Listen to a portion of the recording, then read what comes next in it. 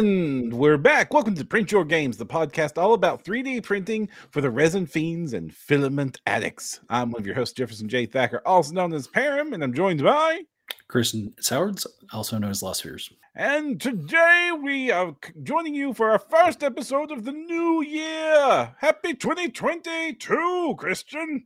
Happy New Year, Param. Yes. Have you already got many resolutions done? Kind of avoiding them. My resolution is to be organic and let things happen this year, probably. So that's a good resolution, to flow like water. That's the idea. I have one resolution. Let's hear it. I want to paint more minis than I did last year.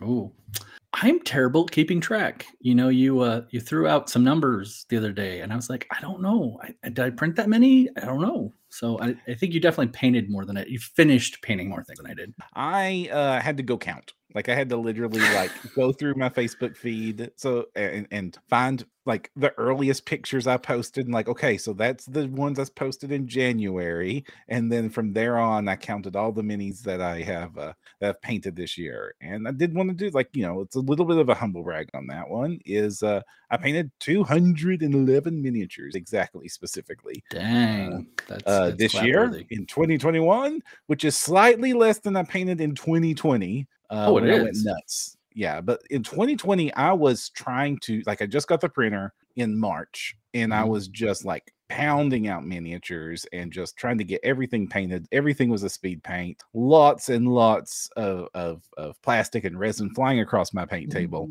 and speed was king. And before the last couple of years, all I really cared about was being a speed painter. Just get everything tabletop ready. As long as it looks better than a WizKids paint job, I know I'm good, and I can get the eyeball on the side of the head and still be better than a WizKids paint job. Nice. Yeah, I think I'm in that year right now. I think your stuff already looks kind of nice. I like some of the gradients you're pulling off. I mean, you're Dana howling the crap out of these, and I love it. I will definitely say that is an inspiration for sure. I love Dana's stuff. So we already have a couple people in chat. Hello, Alex and Stephen. If you have any questions for us, just ask them in the live chats in the various places that this video is appearing, or you're hearing this in the podcast. If there's somehow a magical audio only chat that we don't know about, go ahead and ask, and we will answer those questions throughout the podcasts. But yeah, so I did it. I counted them all up, and 211 miniatures painted. And this is the year I really focused on getting better at painting, not just getting stuff painted. I wanted to learn how to make my stuff look as good as I possibly could. And Steven, super excited for that. Sorry. Yeah, Steven in chat says Army Painter Speed Paint should be up. Let me read. I can't read. Army Painter Speed Paint Army Paint Speed Paint, which is the worst name. Army Painter Speed Paint should speed up your painting once it's released. Yeah.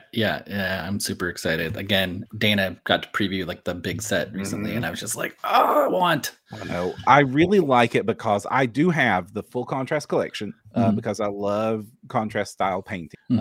And I make my own contrast style paints using the Goobertown recipes. And I've since tweaked that to my personal preference. And one of the things I do agree with is that paint is, while good, the Citadel contrast paints are very good, and I use them frequently. I do have my favorites. They do vary strongly in viscosity. Use one of my college words. And they can be very tacky for a long time. If you don't seal them, they can stick to you. Oh yeah, you've got to seal this stuff. Yeah. So some of them, and what we mean is by viscosity is some of the paint is much thicker in the pot than the others, and so when you're actually painting with it, it feels very different and not very predictable. And some of them are much more translucent than others, and I would say some of them, Gilliman Flesh, is just barely more than a wash, like an Agrax Earthshade wash or something like that, or Army Painter Strong Tone. While some of them, Leviathan Blue, which is a really, really dark Prussian blue, that's a very thick thing, and it doesn't do quite the contrast work that the others do. Like some of these, it's you can look at those and it's pitch black, and you look at the highlights and it blinds you like looking at fresh snow in December. But some of them are just we got black and almost black in the highlights. Right. I also noticed they separate at different rates too. Like, because I am not up to my 200, although, I probably got close to maybe 100. I don't know, maybe a little bit less, but anything more that than zero is a win. some of them separate out very, very quickly. The white one. Oh yeah, Apothecary White. Yes. Oh yeah. Which I'm still having trouble. Until today, I had trouble mixing it back together very well, and I've never really got great results with it. So the key is to put mixing bowls in them. I have a new possible strategy that I'll talk about later today. Ooh, I like strategies. Yes. But why I bring the viscosity up is the new Army Painter speed paint line appears to be much intentionally consistent in viscosity and performance across the line. And from what I've seen of those tests from Dana and others, and that I've seen paint using them, it looks to be much closer to the Goob recipe version of consistency when I'm seeing what I see about how they pull, how they handle. I have not yet got to touch this paint. Of the free merch gear that companies have sent me, Army Painter's not one of them. So nope. If you happen to be listening, Army Painter, we'd love to preview them on some 3D painted minis. Yes, please. Send them to both of us, please. Yeah. Anyway. Yeah. I'll probably lose my patience and buy them the second they're out. So. And in the price tags that we're seeing of the base set, and then extrapolating out to the price per bottle from that, it's going to save me a lot of money because that contrast paint, I love that contrast paint. It's $8 a bottle. To get that full set, it made me cry. It made me cry real bad. You know why it makes me cry? What makes you cry? Because I knock it over. Oh no! Have you printed it yet? We've demanded that you print the "Don't Spill It" thing. No, I was gonna get it on my FDM printer when I got it. Oh yeah. But anyway. Oh yeah. Yeah. Let's just say that didn't go well, did it? It did not go well. And, I am finally humbled enough to think that it was entirely my fault. So I pounded for a day and a half. I pounded my head against it and just thought, and it was also a little disheartening because the community support was great. But everybody was like, you're going to be replacing that part anyway. You're going to be replacing this part anyway. And I'm like, wait, the printer I'm buying isn't good? And they're like, no, it's great. It's great. It's great. But you're eventually going to upgrade it. And I was just like, that kind of maker mindset, resin is so good to go, right? That going over to be replacing parts randomly in the resin, right. And so it's really kind of weird getting my head around. No, you can get a better extruder. You can do this. You can do that. But everybody's just telling me you're going to replace it anyway. You should just keep it. I'm like, no. When I realized it was actually broken, then I sent it back. I am going to challenge myself, though. I am going to get the same one back and try to learn the thing as opposed to running away from it like I did my last Anycubic after I messed it up, which was entirely my fault, as we've discussed. Buy screen protectors. Okay, I said it once this episode. This is true. A lot of the FDM market is still left over from, or a lot of the FDM fan base is still left over from the hobbyist days. Which is still largely a hobby but you build these things. It's like customizing your favorite hot rod, but instead it prints benchies, and that's wonderful and fun, and getting to tune stuff is a lot of fun. But I do like the print and play aspect, which is kind of why I went for the Neptune 2, because very much it markets itself as, you don't do that, right? You just put this printer together and it works great, right? And you don't have to replace parts on it if you don't want to. Well, and the marketing on the model I'm getting says that, but the community says otherwise. So we'll see. Oh, I don't know. Oh boy. Well, here's hoping that by the next time we chat, you've got lots and lots of paint not spill thingies scattered across your desk. Or have you considered terrain? Have you considered just blue tack? Just blue tack underneath the bottle. So I got one of those little triangle things, the little rubbery triangle things, and they're great, but they only hold 3 paints. So and how many? A couple of my how many are you using at once? What's that? How many do you have open at once? I'm Modi. Oh, okay. I mean, I usually have like a whole, I don't know, 16. I sit there and protect my contrast paints. I treat it. See, and I need to do that because inevitably what happens is I'm reaching over, and I finally get the lid to prop up right, and I hit the lid, and the thing flips over. Yeah, and there it goes, right in there. In fact, I can see it. It's too far away to reach without going off screen for a bit. But there's a plate that has the wreckage of and for viscosity purposes, it actually has some bases that were submerged in the spill and are now fossilized into this pool of blood. Because I think it was like a Flesh Terrors Red or something. Like I just with the contrast paints, half the reason I do it is like I don't want it to evaporate fast, so I close the lids almost as soon as I can. Yeah, because I just imagining it sucking pennies straight out of my bank account every time it's open. Yeah, things were tight earlier this year, and I knocked over this desert sand one, and I was just so like livid and like talking about the money and everything, and my friend was like, "I'm just gonna buy you a new one because you're clearly upset." I'm like, "No, that's not the point." But I was like, "That's like $7 on the table." Anyway, well, the good news is that the Army Painter Speed paints, they look to be right around $4 a bottle, and they are dropper bottles, so you're bottles not with twist accidentally like you knock it over and oh no, I accidentally spilt 0.0001 milliliters onto my table. Yeah, like people are, if they keep listening to this over time, we're gonna think I'm an Army Painter shill because I buy a lot of their stuff for just like big work projects and stuff. And I just bought the entire the shade shades line. I bought the whole line. And actually, since I do a lot of color priming, I use theirs a lot, them and Vallejo pretty much.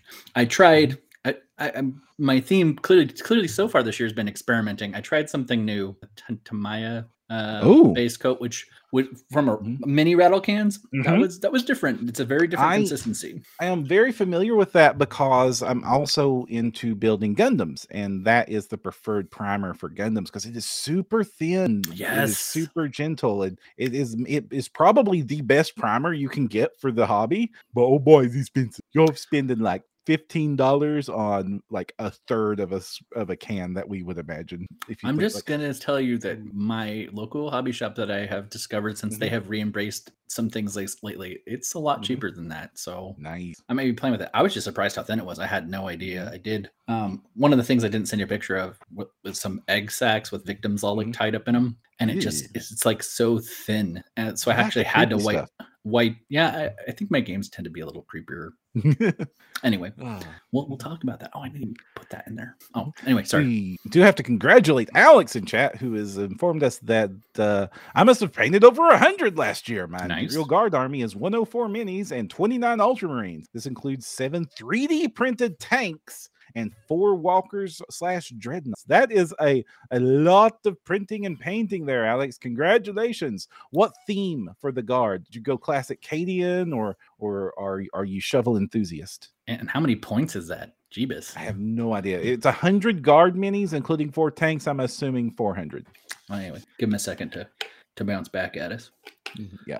But so go. No. I've been playing with lots of things, lots of experimenting. We'll be talking about it more as things go on. Right. So you did mention something that's going to make your painting life easy for all these printed minis. Did I? Oh, yes. The portable thing? Yes. Ah, yes. So unfortunately, and they might take online ordering. This is a portable airbrush from MRS Hobbies here in town. Show me. Well, it's all boxed up right now. Sorry, I was not prepared for class.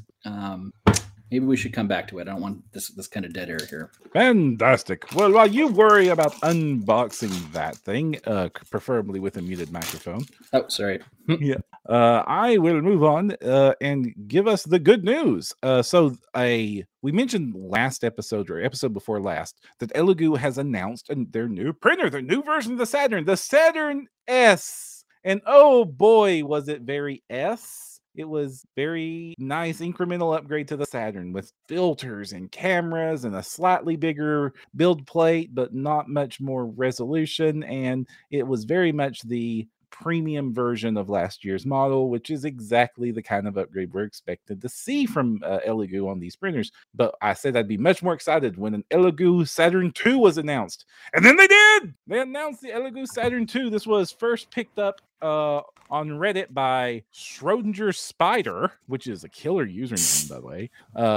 And then, of course, we got some details based off of a translated Chinese page which about the Saturn. So what we know is that it has 218 by 123 by 250 millimeters, which is which is a slightly bigger build volume than the Saturn 1, but more importantly, it's a taller build volume by quite a bit, whereas the Saturn itself is like 218. So the 250 will allow for some much longer boys to be printed if you want to get some tall models out of that thing. Do your big Lord of the Print dragon wings and stuff on it. Ooh, yeah. Or I'm really wanting to print that Duncan Shadows Cyclops giant, and I want to print it as big as I can in one single piece. Yikes. Yeah. Also, it is an 8K printer. That's the big exciting part. So this is basically answering the Mono X 6K challenge that was thrown down that we've seen. So this is Elegoo's answers to the 6K Mono. So it's an 8K Saturn. So take that. That's 2 more Ks, Anycubic. That might be more Ks. It also appears to have the same camera and filter plugs that the Saturn S is going to come with. So I imagine they share some tech, and that kind of makes sense as why the Saturn S is coming out, is like because we made it anyway, so we might as well have a version at that price point. It's coming in the translation of the Chinese price is about $630 US, which puts it right around the low end of the price that the 6K Mono X's are coming in at. Right. And so, but again, this is just a translation of the announced Chinese price, and even that's subject to change. So who knows? But hey, good news, new Saturn, lovely stuff. I don't know that I'll rush out and upgrade, but I will say that I would appreciate the higher resolution screen on something big like a Saturn more so than I would like an 8K like Mars model. Right. That smaller print bed. The Mars 3 has a 6K screen, no, 4K screen on it, and it's glorious. And then you have the like the Frozone Mini that has the 6K screen, and it's already like at that point you're passing up, like I think injection molding is capable of 25 micron detail preservation, and 3D printing on that Frozone Mini 6K for the Elegoo Mars size build plate, that small size printer that most people have, is at like 22 microns. So at that point, you're getting more detail than traditional mold making can even capture. Nice. And I do not have eyes. Yeah. My elven eyes do not see those tiny details at that point. I'm also going to throw out a little modesty that I could not paint to that quality probably ever. And I mean, it will help my painting look better, but that I will probably lose that in a thick, hastily applied, unthinned, frustrated layer of paint. And so are you excited about the concept of a Saturn II coming out in the world? Well, sure. And, you know, given my track record, I break things every couple of years, so I'll probably need one eventually. I finally broke something on my current one, so nothing big, but we'll talk about that in a second, I think. Yeah, I think eventually I'm going to want one. My real question is, by the time I need the upgrade, will there not just be a better one? Yeah, that's the situation with the printers. Is I think it is an important leg up, and I could totally see upgrading my Saturn to this to get that little bit more print quality out of my Saturn. Right. And it is a big enough upgrade that I could justify that, especially at a $600 some price tag. Like I could save that up and grab that. I wouldn't be so sad. And if I was jumping in and I was buying a printer for this first time, I would probably absolutely recommend spending that extra $200 to get the higher resolution Saturn, again, because at these medium format resin printers, that extra resolution does matter. When you're talking about the smaller screens, you're talking about the difference between, I think Adam Savage's tested was saying like the Mars 3, which is a 4K printer, and the Saturn is a 4K printer, but the Mars 3 has a 35 micron resolution at that print range, whereas the 6K screen on the Frozone Mini 6K has a 22 micron. Right. So, better, but we're starting to see tinies. But the difference is when you have a build plate that's literally 3 times the size on a Saturn, which is like literally 3 Mars build plates stacked side to side to side. That is where that extra resolution will very much help improve the quality of these, and would probably be noticeable even to my sad eyes. So I think the next time I buy a printer, getting a higher resolution is going to be high on my list on things to get at this medium format size, not so much the tiny format size. Right. I think for me, by the time I need the upgrade, depending where I'm at fiscally, I bet you the price of this will come down quite a bit as a new better one comes out. So then it's going to be a very hard choice to make. Do I save a little money and get this really awesome printer that's coming out right now, or whatever the new hotness is right then? Or do you go big, $1,400 and grab a Jupiter? Yeah. Someone was like saying, well, shouldn't you get a Formlabs? I'm like, no. They just announced a 40% increase today, actually, to their speeds. And I'm like, yeah, they also are $3,000 or $4,000. No, when that happens, we'll be doing something else probably. Oh, I mean, I would love to have. I mean, I would definitely appreciate those printers, but like with those big super mega printers, I mean, like you've watched the Uncle Jesse channels where he's printing on some of those, and it is like chug 3-4 entire bottles of resin. It's like, you better hope this print don't fail, because that's $120 worth of resin you just poured in that tank. Well, one of the things I was really hesitant about the FDM that I was looking at, because it's got this really massive build plate. But I'm like, because I was like, well, I could get those Kraken tiles you like, and like set up a whole bunch of them and print like this whole board. I'm like, well, what if there's a fail though? Like, how much? I know FDM is cheap, but both time, the build times were like 14 hours on the stuff I was looking at. And I was like, it's like, so I'm going to lose a day. I'm going to blow a ton of FDM. And so I'm like, oh, so I don't know how much bigger I want to go until it's like flawless, right? Right. I think you definitely need to do test prints on benchies before you ever start to print castles. Did we say benchies? Yeah, the benchy. You don't know what a benchy is? Benchy. Oh, wow. Like there's owls, the test owls. So the benchy is a classic test print that is like the calibration test print for FDM printers. It's this tiny little boat that's designed to be printed completely supportless. Kind of like that Amerilabs thing, but it's a bolt. It's a tiny little boat. I need to pull up a benchy. You need to see a benchy. It's this little cute tugboat. Boat. I think you said bolt. Because I remember when we first got demo printers when I used to be at big corporate bookstore, we did demos and made screw to prove that you could print screwable things. So that's cute. It is a cute little boat, but more than being cute, it is designed in such a way that the different parts of the boat will tell you different things about how you need to calibrate your printer. Like the hull itself will show how your printer is handling overhangs, and the little flat window tells you how well it's going to do benchies, and so on. And like the little holes that are circles tell you whether or not your scaling is off on the X, Y, and Z axis, because if it doesn't look like a circle punched out, it means you've got to configure it so that you're printing in the right scale and nothing's like, but if it looks like an oval, something's wrong. You've got to make some adjustments. And the benchy is absolutely lovely. It's a neat little, it's been part of the community and the culture of 3D printing for a while now. And, you should print using benchies. Well, here I am back to ground zero with FDM stuff. So you'll get all sorts of terrible noob stories from me. It'll be great. And so it's like the Amerilabs test town, but for FDM printers. So yeah, go do a benchy. Benchies are fun. And plus, when you're done with the Amerilabs test town, you get this like ugly little city that you don't even bother curing, and you throw it away. With benchy, you got a cool little tugboat. Yeah. It is worth noting that the benchy is not designed to actually float. And even if you were to print it correctly in something that would float, like most of the plastics are hollow, benchy kind of just tips over in the water. Yeah, it kind of looks like it. I'm also now more impressed by Alex because he says that his guard was from 1995 and that it's been sitting in his shame pile for over 25 years and that he knocked it out. So, hat off to you for finally doing it. I've got a substantial stack of gray that it's only getting more dusty now that I've been printing new things. So like I hats off that you got back to it. That's really cool.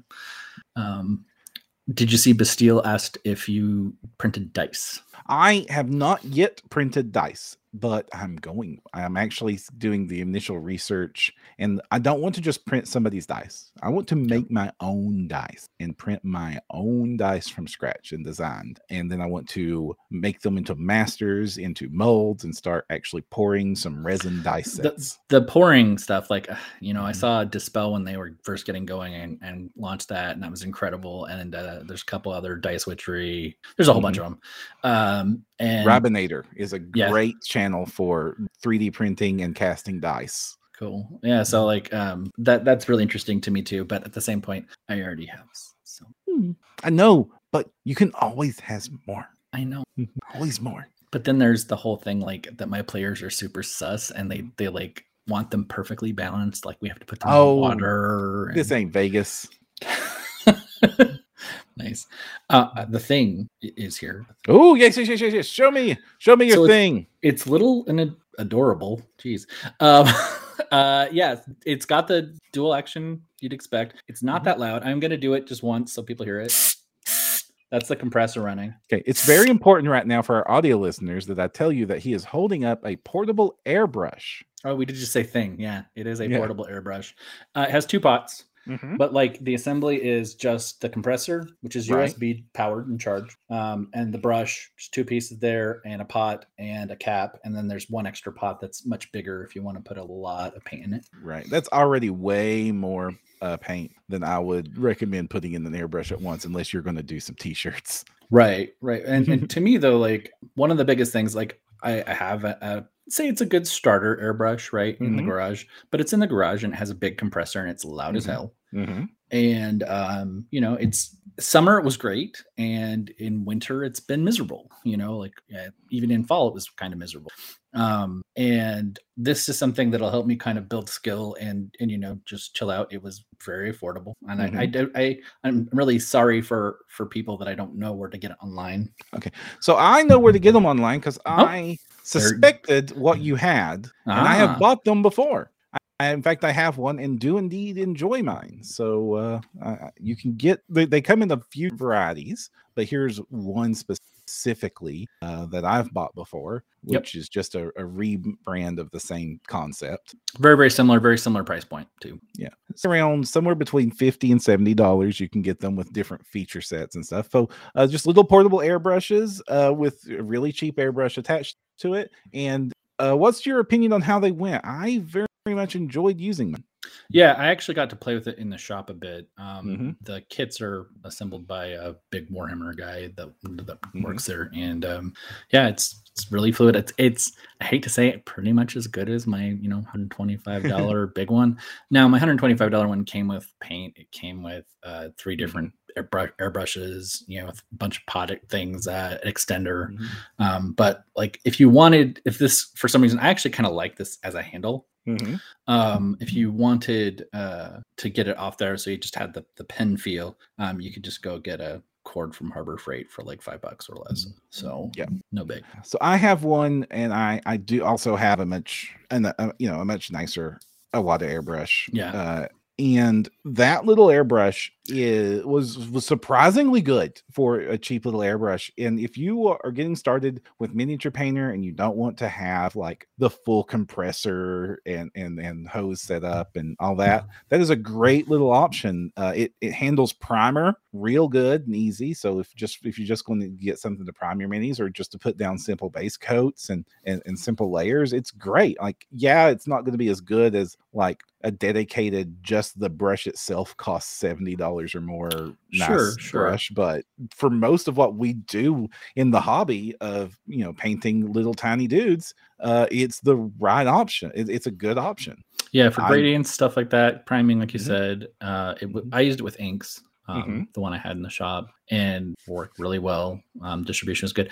I struggle, like I would say I'm still running into limits of my skill and understanding way more than the tool. Like, and one of the things that's nice about something like this, where you can play with it a lot and it's very convenient. Like, it's going to help me build that confidence, right? Taking this to like friends, we have paint parties sometimes, not as much right now for reasons, but we do have them, and I've always been like, well, if I get used to using my airbrush and I go over to Matt's or Craig's house, like, but now that's just, it's nothing. I'll probably take it on purpose, Nice. And it does a great job. It's easy to charge up, and yeah, I do recommend it. It's a great starter option too, to see if this is anything you even want to get involved in. But of course, it's still an airbrush, so the usual warnings and safety procedures still apply here. Like if you're using acrylic paints, there's less stuff to worry about than if you're using lacquers or alcohol-based paints. But you still want to wear a mask if you do not have a ventilation setup or a ventilation booth.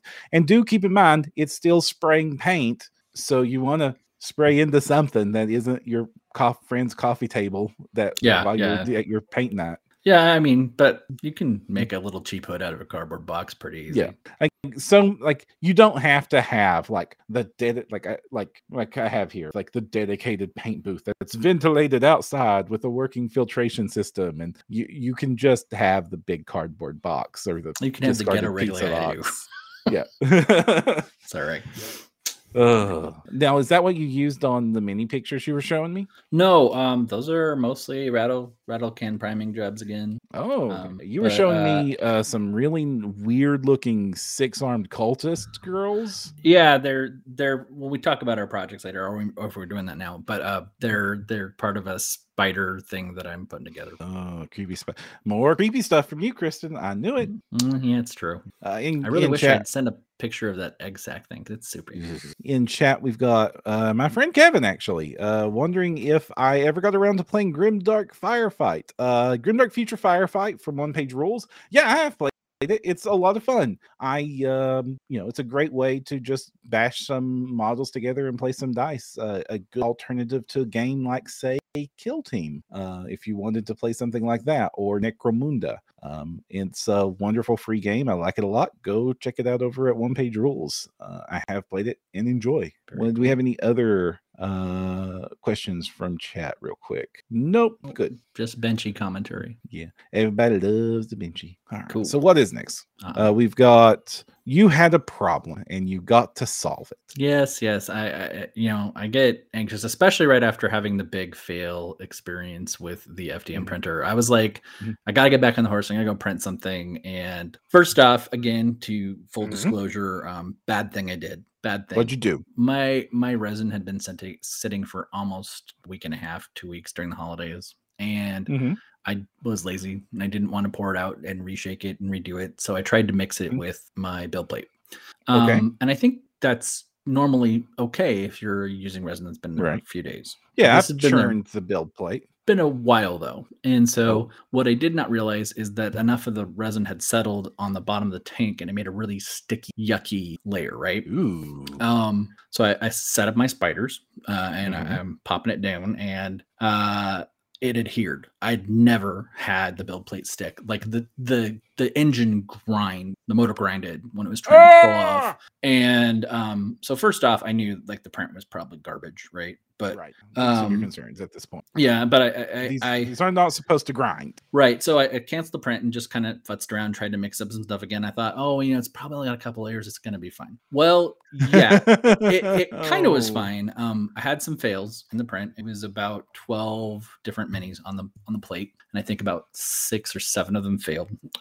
And some unusual fails. But what I noticed when it finally all came up was that I had definitely destroyed my FEP. Like it had bubbled from those initial pulls. Oh, ouch. And I think that caused some of the fails. I do think some of the fails might have been for something else. So my FEP was shot and I had been riding that, 6 or 7 months, maybe. Oh 6. My gosh, that thing is way beyond its lifespan. Yeah, and everyone was telling me like you can't possibly still be on your first one. I'm like, yeah, it works great, everything's fine.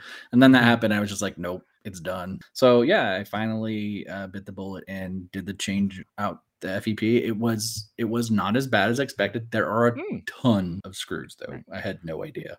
And for our listeners who do not know what an FE is, it is the thin plastic layer at the bottom of a build vat that allows the light to pass through to the resin, and it is a non-stick material, which is why it's so important, so that the resin will easily peel off of it. It's not supposed to grind and yank it to pieces while you get the things off of it. And these things will eventually wear out. Yeah. And I think I might have lucked out because Elegoo eventually did do because I did get branded Elegoo FEP replacement. Nice. I think I'm going to pack out like 5 of them. But they eventually did a high tensile strength one. Ooh. And I think they tested them, and there may have been a generation that was somewhere in the middle, because I will tell you the new FEP that I have on there is like bulletproof. Like I may, just because it's new, but I don't think so. Like I've never seen the resistance to everything. Like it was a really crisp, flawless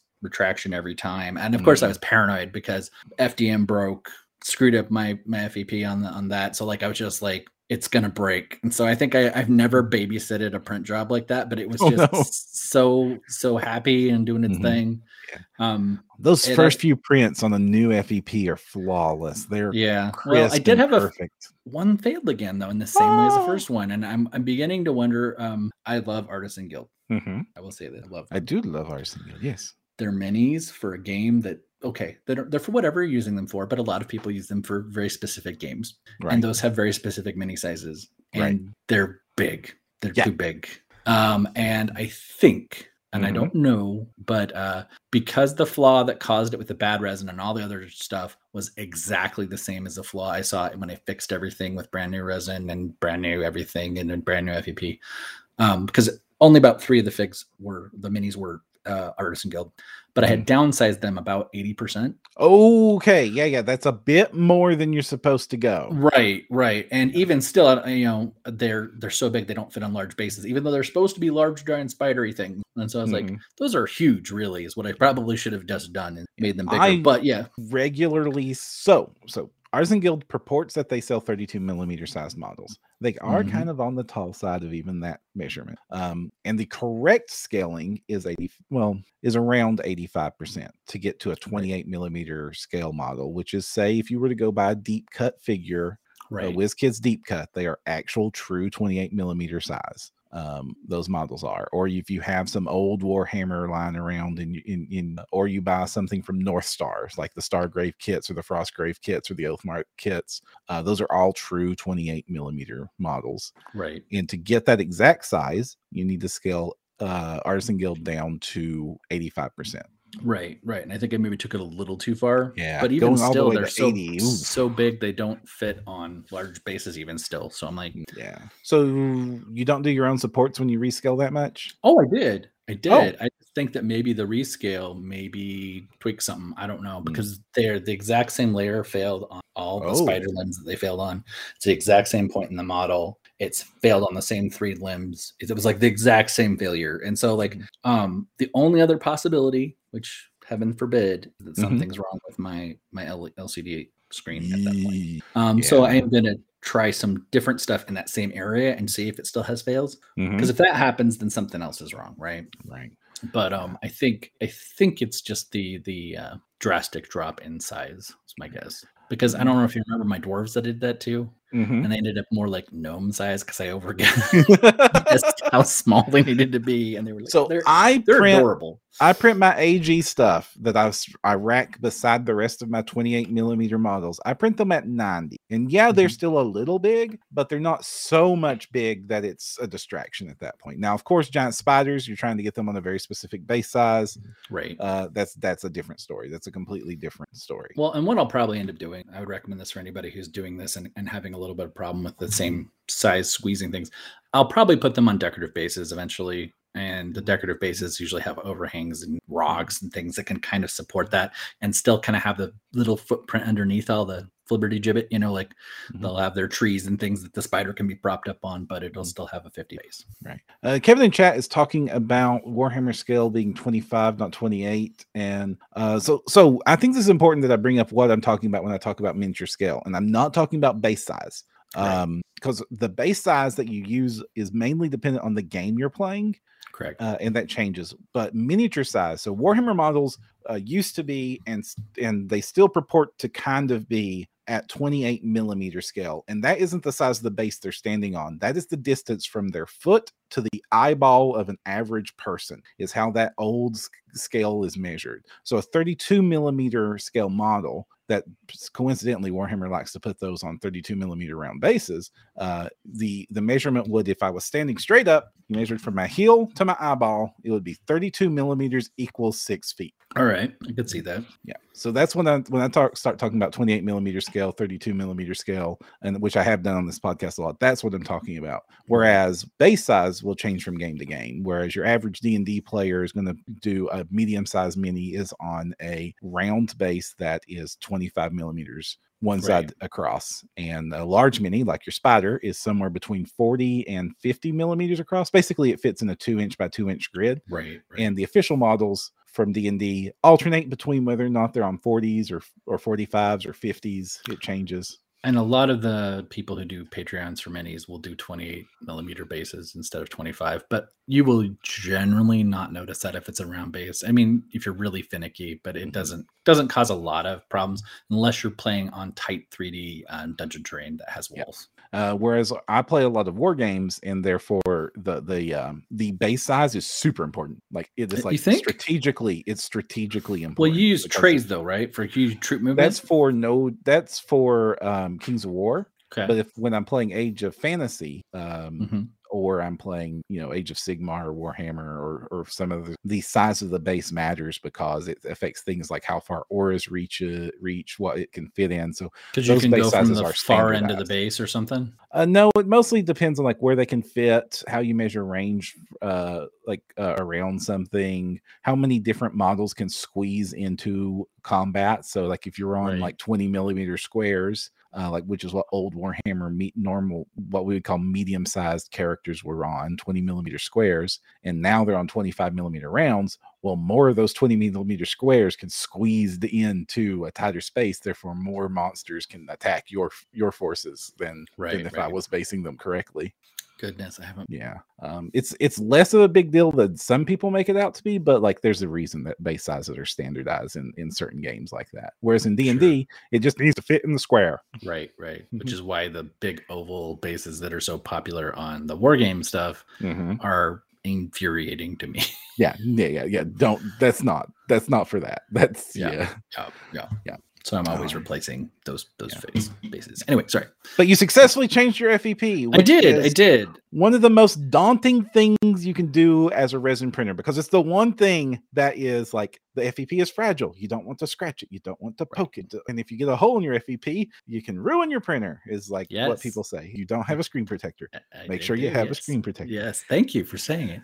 That was, especially after that experience, it was really kind of a little like, especially because you get it and you said something about spacers. I don't know if you were talking about the fact that you have to like get it back down over the thing and it's in the outline I mentioned spacer for changing your FEP. So when you change your FEP, you're supposed to take the vat and you unscrew the bottom of it, and the bottom has basically sandwiched in this FEP at just the right tension. And when you're putting it back together, you're supposed to put when you first put it on the first frame, when you metal donut, plastic, the second metal donut that holds the plastic in place, you're supposed to put an object under the FEP to make sure that it has enough slack. An object they say is a sponge in their tutorial that does not come with your printer, that is not in your replacement branded thing from them. Nope. That you're just supposed to be able to find this exact same sponge. Yep. So people use other things. I used paper towels. Paper towels is a good choice.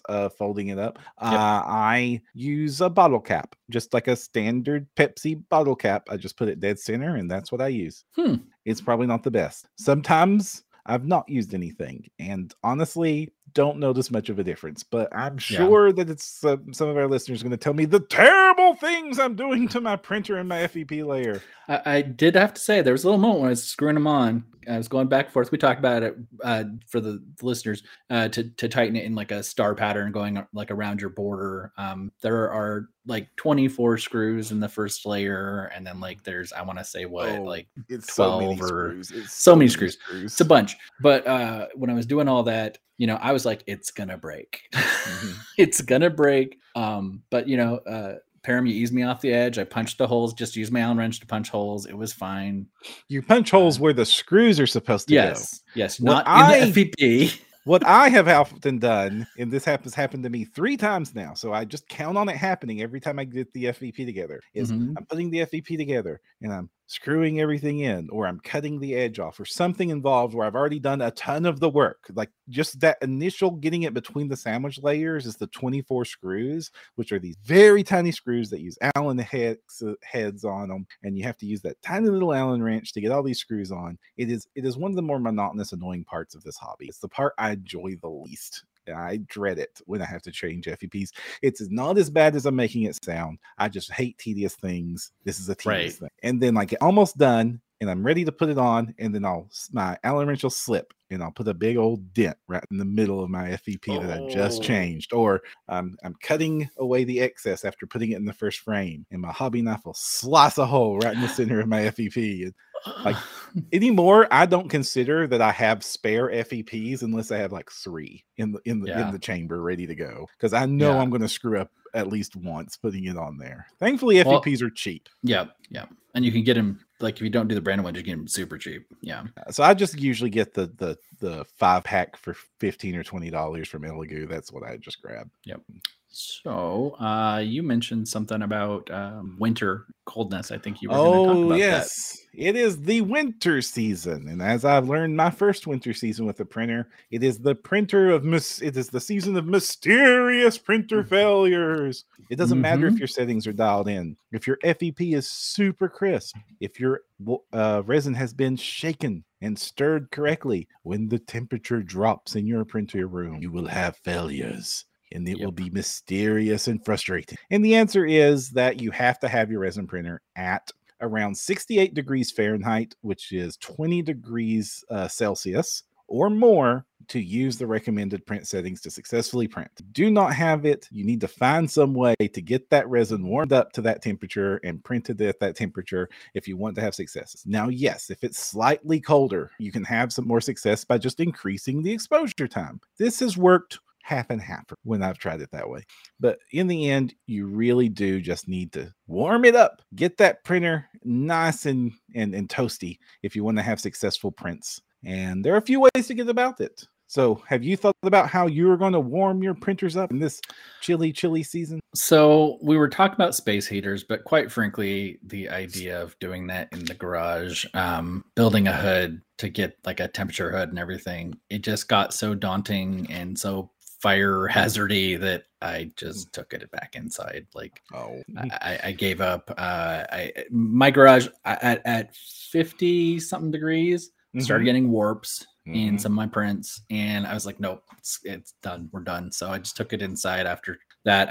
I honestly would have to build probably like an enclosure to get what I want. So I mean, that's the obvious first solution is, hey, do I have a space that is already climate controlled that I can make sure, like, do I have a spare office that nobody is using right now? Do I have room in the craft area? Like, does the utility closet have room for a printer? Like, getting it into an already heated space is like the easiest option. You do not want your printers in spaces that you spend all your day in or all your night, because resins are getting safer, filtration systems are getting better, but let's not push our luck past what we want. We still do not know the long-term effects of all this resin. Let's do not expose ourselves to it unduly. So yeah, do not put your printer in your bedroom. I will go ahead and say printer in the bedroom, bad idea. In the spare guest bedroom, probably okay. You know, that is actually where mine is right now. Yeah. That's probably a fine place to go. You just don't want to run it when you have people sleeping in there. That'd be a bad thing. Right. But if you're running the printer in the spare bedroom, sure. You want to have a place that you can ventilate, so have a window that you can open to get that stuff out of there after you're done with it. But if you have that option, that's the best option. I am lucky enough that my area in the utility room is semi-temperature controlled. Like, it's not temperature controlled directly, but the room is left open enough that the adjacent room usually keeps it nice and warm, except for in the worst of the winter nights. Right. And for those periods, I use a space heater next to the printer. Okay. Yeah. Do you have any sort of like enclosure around it, or it just heats up? I do not, and that's and that is option number 2. But I guess I'm going to use option number 1 first because we mentioned it. But here is my space that I'm using right now. It ain't much, but it's mine. This is just the utility room. I have my printer set up. I have it on a little metal cake tray, cookie dish actually, so that if there's any spills that goes in the cookie dish, I keep all my tools right there next to the printer. I have my little silicone mat in front of the printer that I do all my work on. I have a little shelf where I keep all my cleaning supplies and stuff. My little wash and cure station sitting over there in the corner. I've got me my little space heater in the far corner over there. Yep. And I turn that on when I'm doing a print and I know that it's going to be extra cold. I actually didn't ever see this, and I also was using a cookie pan. Maybe the grok is in effect. Cool. Well, yeah. So, any other tips you'd recommend for people if they're having temperature issues? All right. So this is actually pretty inefficient. Like if trying to use a space heater to heat up your garage, probably not the smartest move. Like right next to the printer, if you can get away with it, just so that little corner is warm, and only run it while you're doing the prints, right? And like previously warm things up in advance. That's good. But other solutions.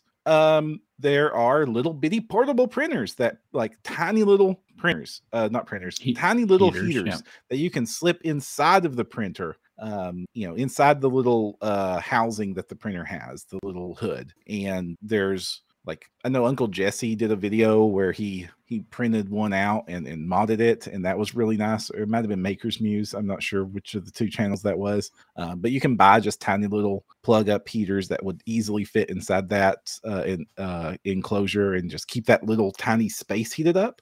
It doesn't take much heat to heat less than 2 cubic feet. Right. Yeah, and that's an option. And then the other option that's real popular is enclosures. Yep. And they come in 2 varieties. You can buy an enclosure, which is that one that's really popular is like just like an insulated hood that you can just drop over the printer and slide this tiny heater in there. And they come in like non-ventilated and ventilated varieties. They have some that have like little ventilation hoses that you can use to hook into a ventilation system if you want to. Like if you are having a printer in the house, having a ventilated area that it can be in so that you never need to worry about the fumes is a great way to do it. Right. And you can buy little pop-up hoods that you can then fold up and just stash away when you don't need them anymore. Yeah, I saw somebody cobbled together out of like a metal frame and some plastic from just like Harbor Freight. That was pretty cool looking. Yeah. And then you can DIY one with like doors and like hooks into the same filter system that you use for your airbrush in your hobby room. That's a popular option that people have gone with. Yeah. Or if you get your inner carpenter out and start building a cabinet for it, repurpose an old armoire. And they do sell some nice bigger ones, and that's the ultimate solution. It's like, I have my little closet and my little printy armoire enclosure that has 5 Saturns in it, and it's all filtrated out into the outside, and it's all warm and toasty and kept at a perfect 70 degrees Fahrenheit, optimal printing quality. And I would love to do that one day. I ain't got time for that right now. Yeah, for sure. Jeez. So for me, space heater next to the printer is my solution. But yeah, that's the most thing. If it's too cold, you're going to start getting fails. You can try to compensate at first by just increasing your exposure times, but that's not going to work always. And as it gets colder, it's definitely not going to work. I'm even just going to point out your build plate. Like oftentimes I'll take my stuff out to clean it, and like if I'm in a hurry and I leave my build plate out in the garage or something, it can get cold enough to cause an indoor print to fail too. So like you have to make sure it comes back up to temp once you bring it in. Like I wasn't thinking and just was like, threw it back in and it was ice cold and bad stuff. And it was bases, so that bases are bad for me already. You have no luck with bases. I don't. Yeah. It's one of the few things now that I lean pre-support unless I really have to jigger it around to fit more stuff on my plate or something. So, but sometimes not. I don't know. We are running long. I have so much more to talk about. Yikes. Indeed. But we should probably wrap this up before this becomes an episode of No Direction. Right? Yeah.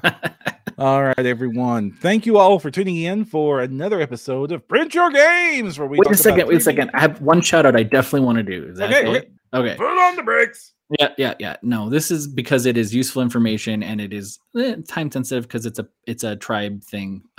Just wanted to point out that Edge Miniatures, which usually does like kind of like dark Eldar stuff, did a pack with 16 different sets of modular wings in it. And so if you're kit bashing flight stuff, need wings for projects, it is gold. There's so many different styles of wings, like mechanical wings, bug wings, demon wings, angel wings, so many that I just wanted to point it out. It's the sort of thing that like it'd be an easy skip, and just even signing up for the tribe and dropping it is worth it, in my opinion, to just get all the wings for kit bashing. Look at that. That's crazy. That is a lot of wings. That's a lot of wings. So I was going to shout out some wings today too. Oh, who? Yeah. but not nearly as awesome as these wings. These are a lot of different, very awesome ones that Edge Miniatures has. That wing looks like it's sewn together from human skin. Well, you know me. But North Star Miniatures did a set of like demonic / bat wings. Now, North Star Miniatures is a traditional miniature company. They do the Frostgrave minis, the Stargrave minis, the Oathmark minis, as well as a bunch of historicals. Well, they did a Frostgrave set of demon miniatures, but there's no wings on the sprues. So they made some wings that you could buy super cheap from them. It's like $5 for $5 or something, like super cheap to buy from them direct. But they made the STL file for those wings completely free, so that anybody can just print their own little. So if you just Google up North Star Miniature Demon Wings, it's a really nice little set of bat-like demon wings that are perfectly scaled for a medium-sized creature. But of course, 3D printing, make it any size you want. It's completely free. They're not as awesome as these wings, though. Yeah. Thank you for letting me throw that in the last second. No problem. If you do want to join, if you want more Print Your Games, you can find more at printyourgames.com, and you can find us also on Facebook, YouTube, Twitter, all the places, as well as our new Discord server, which is discord.printyourgames.com. We very much appreciate it. If you want to email us and ask us some questions, you can do so over at podcast@printyourgames.com, and we will see you all next week. Thank you. Thanks for watching and listening. Remember, keep printing those minis. All the minis.